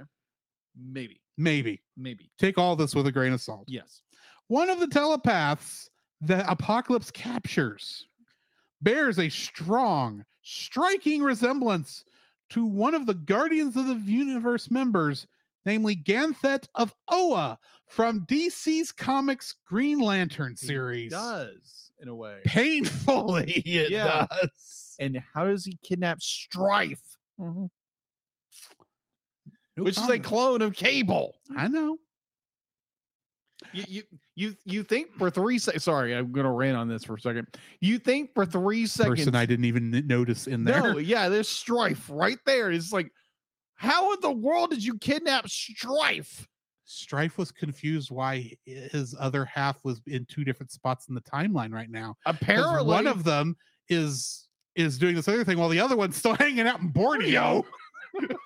yeah, I'll be confused too. It's like, why am I in 2 different places? No, wait, that's just my very weak twin. Is there a third clone? Yeah, what happened here? Anyway, I must kill Cable. as Sinister and the Nasty Boys are retreating through a time portal, Gorgeous George can be seen getting hit by one of Cable's laser beams, indicating he may have been killed. Mojo and the Savage Land can be glimpsed in time portals as Apocalypse is erasing time and space. Yes. And lastly, Bender is revealed to be Immortus, the time manipulating villain of the Marvel superhero team, the Avengers. Ah, okay. And I strongly suspect this was originally intended to be the series finale before they got another season. Yeah. Because this really does feel like how you would does. end a series. Yeah. You bring everybody in, and it's just like, big. Wow. I mean, you got every villain showing up. The only one you're missing is Lady Deathstrike. Yeah. It's kind of weird she's not here That is true. for Wolverine to pine over. So what are your thoughts on these 2 episodes? Well, let's just say as a young kid, this came out in what year? 1995. 95. I would have been a teenager at this point. Same year as the 3rd season of Power Rangers. Yeah. Because I kept thinking, I remember watching this, I was like, oh my gosh, who is this? And they introduced Psylocke in the last episode. I'm like, oh my gosh, who is this? Oh, wow. I want to say this one little thing about Psylocke. Yeah. Because she's the only character in the X-Men film series to have a comic accurate outfit. That you're not kidding. This feels weird that I'm seeing her in this because I know the Psylocke from those movies far better. And seeing this going, for some reason, this does not look right in this series. But it's accurate to the comics. It's accurate to the comics. Yeah. So yeah. I was like, oh my gosh. Like as a kid, I was like, oh my gosh, who is this character? And then you see him in the movies, it's like, not good enough. But she was good enough to sell you video games on G4. No, you're not kidding. That's who that was. That was Olivia Munn. Oh my gosh, what movie was that again? What movie? That was Apocalypse. That was Apocalypse. Yeah, that was the last good X-Men film. Yeah, the one I watched, and I was like, okay, that was pretty good. And I realized that it was Olivia Munn, and it was like, okay, that's interesting. But she fought to have it be comic accurate. Yeah. So it's like, okay, you have my kudos. At the same time, you look uncomfortable in that. I think anybody would in general. But I love the introduction of Psylocke in the last episode, and it's just more this. And I know we're talking about the last episode, the previous 2 episodes, but oh my gosh, it's a 4-part episode. It's a 4-part episode. You can bleed into it, but I enjoy where they go with that episode, and there again, it just turns into nonsensical. Okay. Be like, oh, the psychics are gonna Be like, I'm going to destroy the psychics, and their psychic powers are going to destroy the universe. I'm like, okay, it's like everyone should have read the room. It's just like, wait a minute, this is Apocalypse. He just wants everything to burn, like the Joker in The Dark Knight. But it's just like someone should have read the room, be like, this is what this guy does.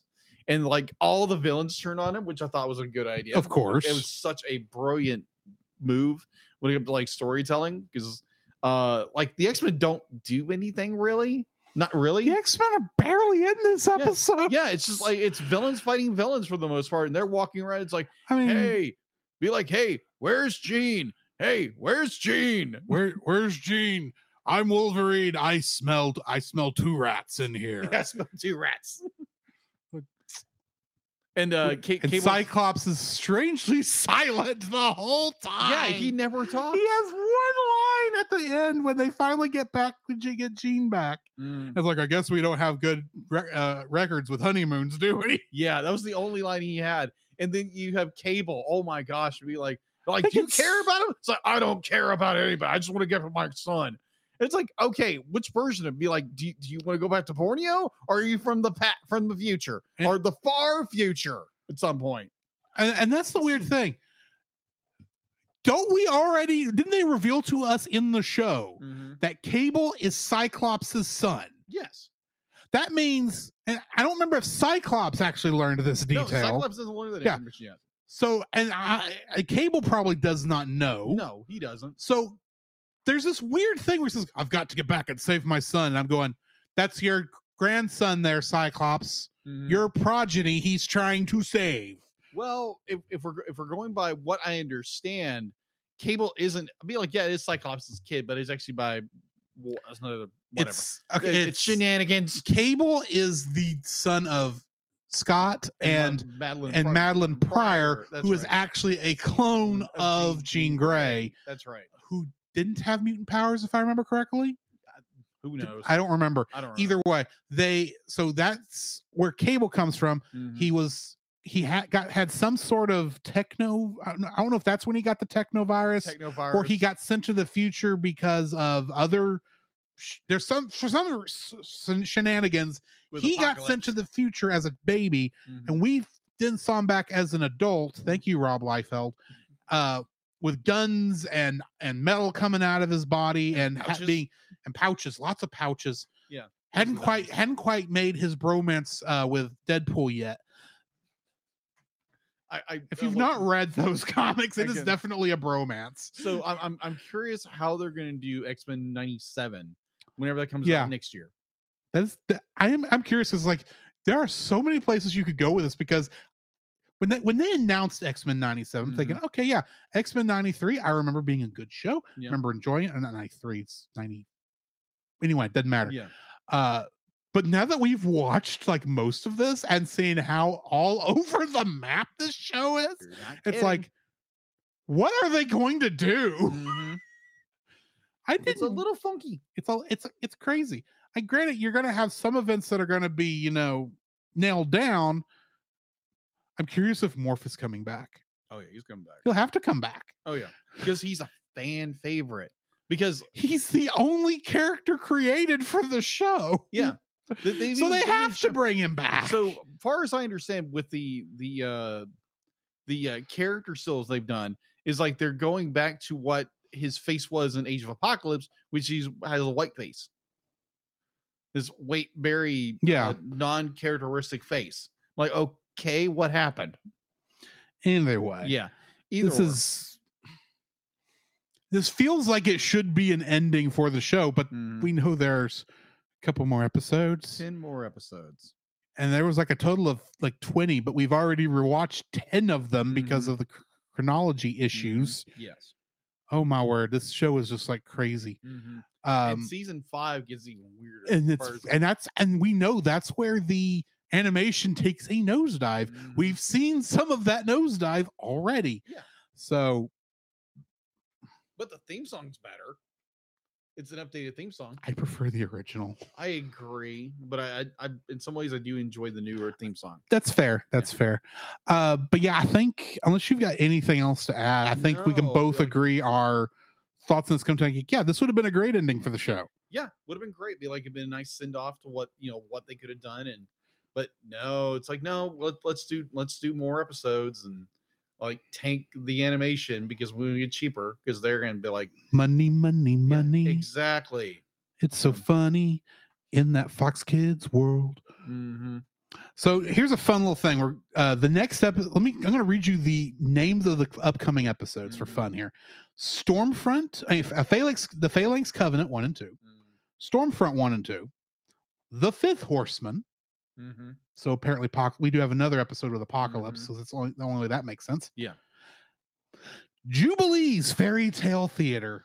Oh, brother. Old Soldiers, Hidden Agendas, Descent, and Graduation Day. Mm-hmm. That's the remaining episodes we have. Yeah. Season 5 is going to be a trip. Yes. And then, of course, we're ending on Pride of the X-Men. Yes. That's going to be fun. Yes. And then the beginning of a lot of orange juice. ACL. Okay, anyway, moving on. Yeah. You have anything before we cut out of here?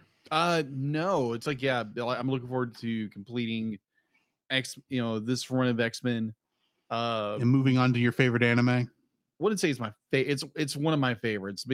It's so unique as a show, Mm-hmm. and it redefined a genre, and yeah, just the more it goes, the more it's like what the crap, but it kind of makes sense in a way. So we'll get there when we get there. Right. And probably somewhere about halfway through Evangelion, we're going to put up, if I don't just put it up at the start of Evangelion, I'm going to put up a poll of upcoming shows if that y'all want us to review. Yeah. So keep an eye out for that. Yeah. In the meantime, this has been Drew. This is Jacob. And we'll catch you in the next frame. You can follow Jacob on his Facebook at Jacob B. Heron. His Facebook page, Jacob's Daily Art Corner, where he tries to draw each and every day. His Instagram at Jacob B. Heron. His Twitter at Jacob Heron. And his letterboxd at Jacob Heron. You can find Drew on Facebook at Drew Dodgen. His Facebook page, Drew's Photo Bin, to see his photography. His letterboxd page at GGeorge759. His Twitter at GGeorge759. And Instagram at Drew Dodgen. Remember, you Twix can is like X. us on Facebook at the Cellcast Podcast. On Twitch at the Cellcast Gaming. On YouTube at Cellcast. On Twitter at cast_cell. The Cellcast can be found at Apple Podcasts, Google Play Podcasts, Stitcher, Spotify, or anywhere else fine podcasts are downloaded from. Please rate and review us where you found us, and also on Podchaser. Email us at thecellcastpodcast@gmail.com. The Cellcast is a proud member of both the Pop Americana and Culture Box media networks. For more information, please see the link in the description. Our theme song is Drop and Roll by Silent Partner. And remember, that's Cell with a single L.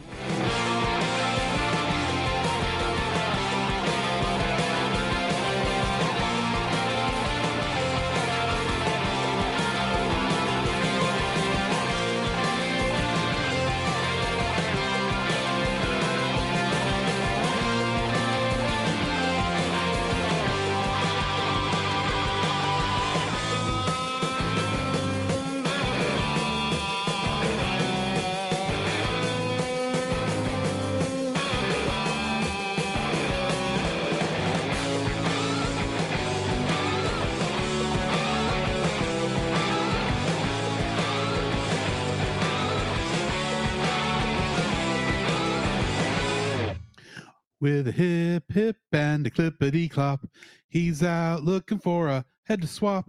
So don't try to figure out a plan. You can't reason with a headless man.